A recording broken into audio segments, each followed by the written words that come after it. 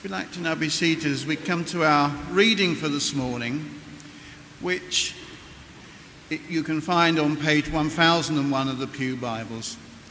Hear the Gospel of our Lord Jesus Christ according to Matthew chapter 28, verses 16 to 20. Then the 11 disciples went to Galilee, to the mountain where Jesus had told them to go. When they saw him, they worshipped him, but some doubted.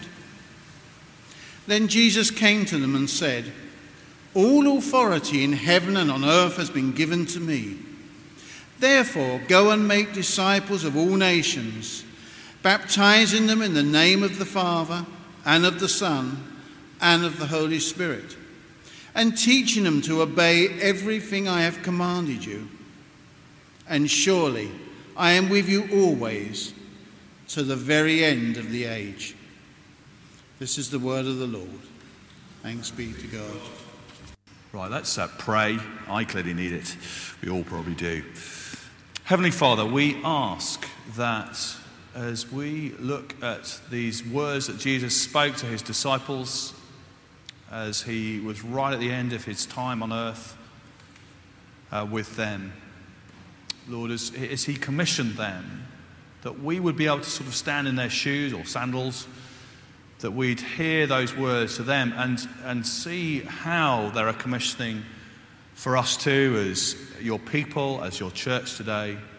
Just show us, enlarge our horizons, our thinking, our mindset about our lives. Help us to see how we can make a difference, whatever we'll be doing this time tomorrow. We pray that in Jesus' name. Amen. So, Matthew 28, we join Jesus and the disciples in Galilee. A couple of details to notice. Verse is a sad one in verse 16. They're a man down, aren't they? There's only 11 now of the disciples because of Judas' betrayal. But Jesus' mission is going to carry on. And what about the other detail I noticed in verse 17? When they saw Jesus, they worshipped him, but some doubted. Now, we've sung a fun song for the children about being a super saviour, but this is not a superhero story. If you were writing a superhero story, you wouldn't say, some doubted, would you? You'd say, oh, he was so glorious, they all believed, if you were making it up. But they're just really honest, the people who wrote the Gospels. They worshipped it, but some doubted. And Jesus' response is not like a paranoid politician trying to sort of weed out the doubters, get them cancelled as candidates, which is good news for people like us who sometimes have doubts, and many people do. Some people do all the time. Jesus' answer is to commission people, reminding them of his authority and sending believers and doubters alike as part of his mission. So these two things we're going to focus on are going to be the things for us that were just as for them, the things that are key to being part of Jesus' people on this mission that he has to the world. The two keys are that we are, first of all, disciples, and also we are ambassadors. So we're going to think about those two things. Disciples, that's first and foremost what we are as members of God's church. So verse 19, you get the flow there. Jesus told his disciples to go and make disciples. See? That's sort of pass it on. One lot of disciples make a lot of disciples of Jesus, who then pass it on to another lot of disciples, and so on down the years, through the ages, to us. That's how it is for the people of God. That's what it is to be one of the people of God. And what's a disciple? Disciple? It basically means a learner. A learner, a follower of somebody. So what do you reckon? Do you reckon you can be a learner? What qualities do you need to be a learner? Need to be able to listen. Yeah? It's going to be pretty important if we're going to learn anything, isn't it? Need to listen and need to take on board what Jesus says about how we live our lives, so that we then say what he says, so that we then follow what he says in our lives. That's discipleship. That's being a learner. It's being taught and led and shaped by Jesus. And notice it's not just that we start out as disciples. We're always going to be disciples. We're always going to be learners. And when you learnt to drive, those of you who have learnt to drive, you had to have those L plates on your car. Do you remember? They're compulsory. And as a teenager, I learned to drive as a teenager, you don't want L plates on your car. It's just like not cool. You're desperate to get through your test to the point when, hey, go away the L plates. Whoa, look at this, I'm fully qualified. And personally quite sort of dangerous to be let out on the roads, to be honest. But this is the thing, you want to get rid of the L plates when you're a driver, but you never get rid of the L plates as a Christian. We're always learning, or we should be, if we're disciples of Jesus Christ. And actually there's something, people kind of grasp that nowadays, don't they? People talk about lifelong learning. So those of you who've ever been to Open Age, the second half centre up at St Charles, they're saying, right, second half after 50, keep learning, come and do a class, come and do a... I've come across people who've been in their retirement, sort of people in their 70s, learning Latin to keep the grey cells going. You think, well, it's pretty impressive, isn't it? My grandfather went to painting classes in his retirement. I think probably he had something to do whilst Nan was doing her sort of sewing classes. But he did his painting classes and found he was actually quite good at it. And there's a couple of things at my parents' house that he's done, which are really wonderful. Me and my sister are going to compete to inherit at some future point. Lifelong learning, people understand the value of that, and gosh, we've got to be that as Christians. We've got to accept we'll always be learners if we're disciples of Jesus Christ. We'll never get to the point where we say, yeah, I've worked out the Christian life. I've got it sorted now. And it takes humility to admit I'm always going to have to wear L plates. It takes humility. But actually it's honest as well. It's the real world. So what Jesus wants for his church is that we are disciples. Not just that we make a beginning, being baptized, which it mentions here, but that we continue, we grow. And if you look down to verse 20 to see what that means, it means to obey everything I have commanded you. That's what's going to take the lifelong learning, is to understand everything that Jesus says and then to obey it, to see it happen in the details of your life, in your language, in your attitudes, in your interactions with your family and with the shopkeepers, in your prayers, in your finances, in how you spend your time. That's lifelong learning to see what Jesus says shape you as a person and everything you are about as a person. So we need to keep hearing what Jesus says, to understand what Jesus says, and then to live it out. It's why looking at this book is going to be so important. It's because we're accessing Jesus' words here. And then we encourage each other to put it into practice. That's discipleship. Now notice that's different from what a lot of people mean if they describe themselves as Christian. It's more than just having a spiritual experience of some kind. It's more than going through something like baptism or confirmation. Or baptism is mentioned. It's how we express our start in the Christian life. But it's going on from that. Discipleship is growing. It's growing in obedience. It's growing in Christ-likeness. It's not just having certain values that we're brought up with, which means that we write Church of England on a form when we're asked what we are. It's something like 60% of the British public still does that. But it's so much more than that. It's more than simply being a churchgoer, isn't it? You can come to church for any variety of reasons. You don't necessarily come for your discipleship. I met some women in the course of, I think it was a funeral, who told me that when they were young, they were at QPR just about every Saturday.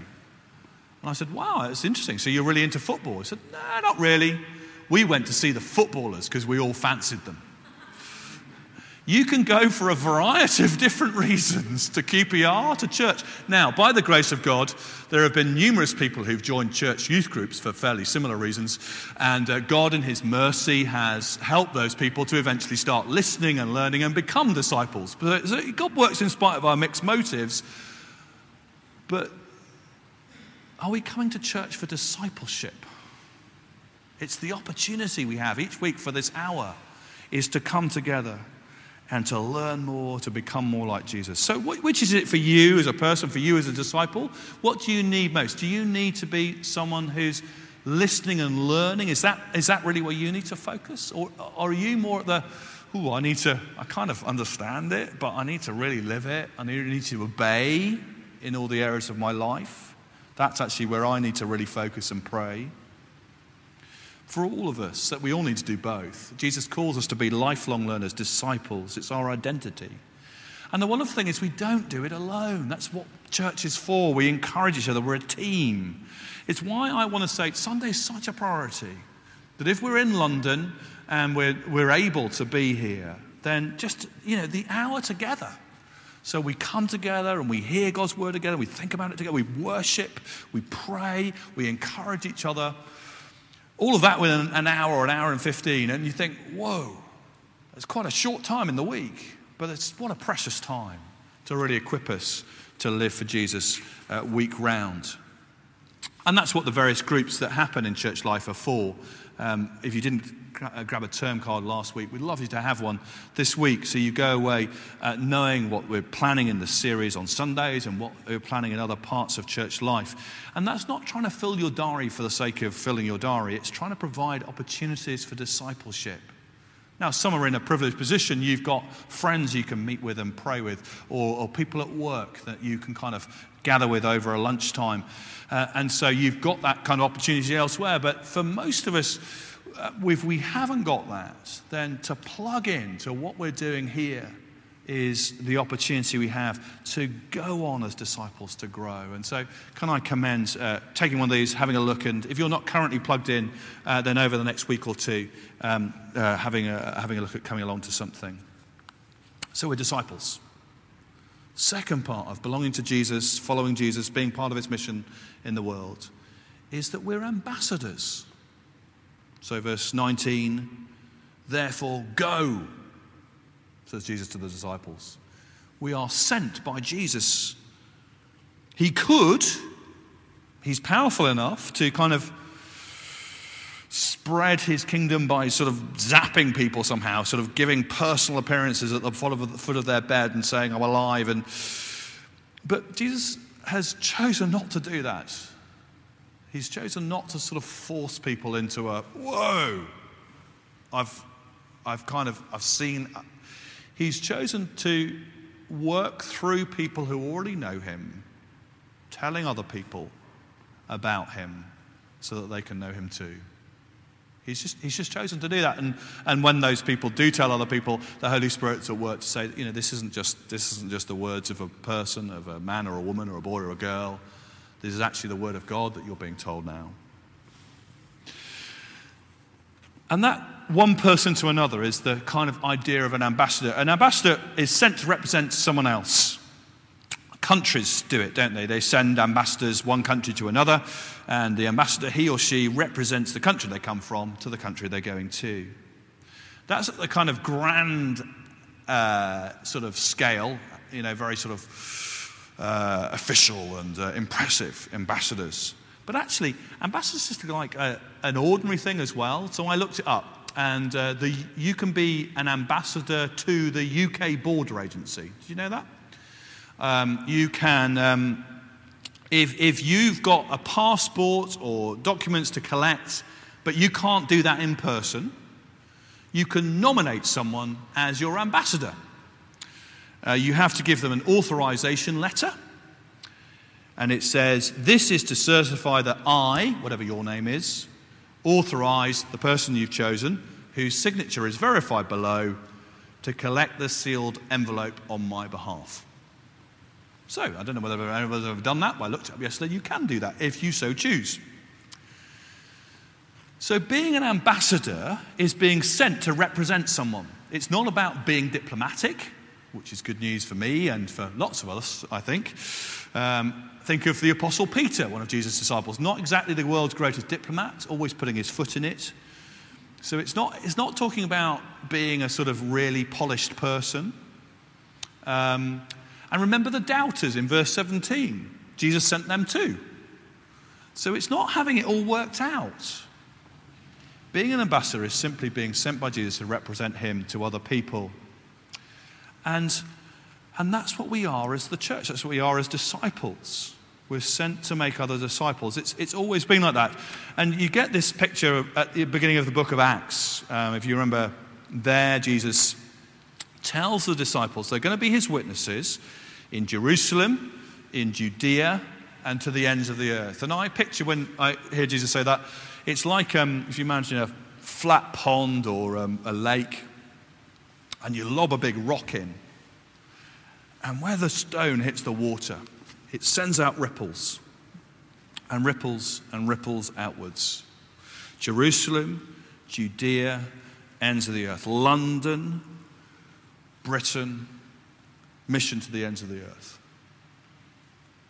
Your home, your street, your neighborhood. Yeah?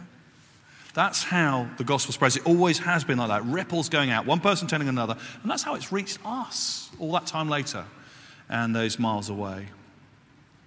And so that's the vision, is that you and I, we're ambassadors. Wherever we go, whatever we're doing this time tomorrow, we represent Jesus.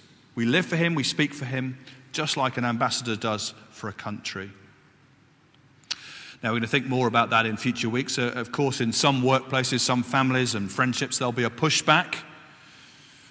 If you play sport with people and you say, I'm a Christian and I think this is relevant to you, someone will say, well, who gives you the right? Who gives you the right to say that we should all believe in Jesus? Or maybe nobody says it where you work, but you kind of feel, oh gosh, yeah. Am I allowed to say anything? So let's finish with Jesus' words again and notice the three alls that he gives us here of being an ambassador. In verse 18, he talks about all authority. In verse 19, he talks about all nations. In verse 20, all ways. All authority. In our world where everyone believes something different, who does give us the right to say that there is only one truth, that there is only one way to God? Answer: Jesus, God with us.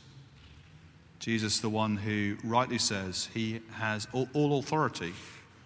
All authority in heaven and on earth has been given to me by his Father, says Jesus. He's the one who sends you and me, whether we like it or not, whether we feel like it or not. He sends us. He says, you are my ambassadors. You're my representatives where you work, where you live. And he says, he sends us with all this, with his authority. He does it out of love. You see, he is the one way to God. But he wants everyone to know that, so that everyone can come to God through him. So he sends us with all authority. He sends us, verse 19, to all nations. I don't know whether you thought what a big deal that was for this little group of Jewish Christians right at the beginning. They, imagining from their little nation right through the mighty Roman Empire. They were also thinking, how on earth are Gentiles going to become followers of our God? You know, these people worshipping idols and yet look at us.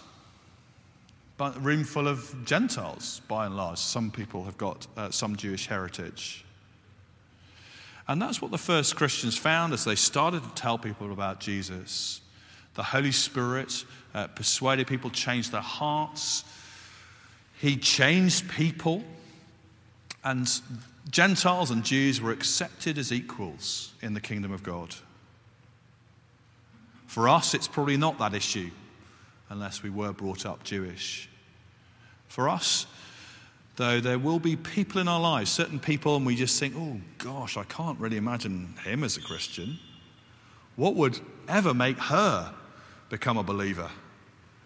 Maybe people who seem too bad or think they are. Maybe people who seem just too cool and sorted or think they are. Maybe the people who already follow a different religion. But look what it says. It's all nations. It's going to be all different types of people everywhere. That's what the disciples were sent out to do. That's what they did. They were scattered. They took the message wherever they went. It seems that Thomas, initially one of the doubters, one of those 11 mentioned, he seems to have taken the gospel as far as India in the first generation. This is for all nations. Hindus, barbarians in Britain, everyone, everywhere, including everyone you and I know, including everyone in our community we don't yet know. And if that seems daunting, as it often does, I think, if we think about it, let's notice the final all that Jesus gives us in verse 20. Surely I am with you always to the very end of the age. An ambassador for a government can always make a phone call, even when he or she is far, far away from home. Ambassadors for Jesus? Well, we can make a phone call in prayer, can't we? Because we know he's with us. We know he understands us. He understands the situations we're in. He understands the people we're with better than we do.